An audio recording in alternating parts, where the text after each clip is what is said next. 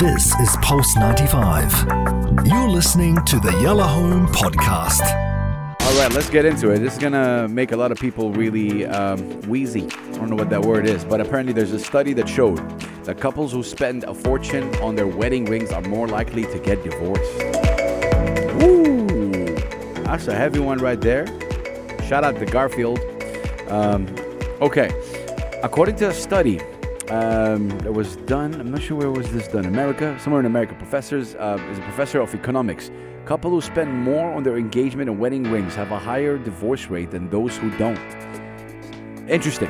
Weddings are meant to be a celebration of love and commitment, but they can also be a cause of financial worry and strain.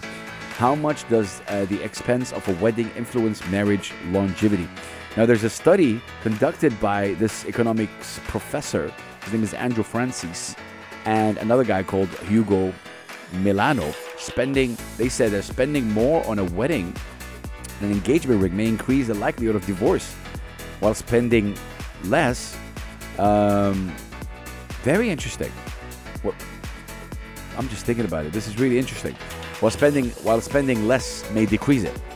The study, which is called "A Diamond Is Forever" and Other Fairy Tales, the relationship between weddings and expenses and marriage duration. This is what the study is. Examine the data over 5,000 married couple in the United States. According to the study, the more money a couple spends on their wedding, the more likely they are set to divorce. Interesting. Spending between $2,000 and $4,000 on an engagement ring is related to a 1.4 times increase of divorce in the sample of a men than spending between $500 to $2,000. Very interesting. I don't know what you guys think about this, but yeah, the study, on the other hand, discovered that spending money on a honeymoon is related to a lower likelihood of divorce. I mean, I can see that though. Like, you spend money on materialistic thing, like it's a ring, rather than just spending money on a honeymoon, which is an experience. Both of you are together, spending the time.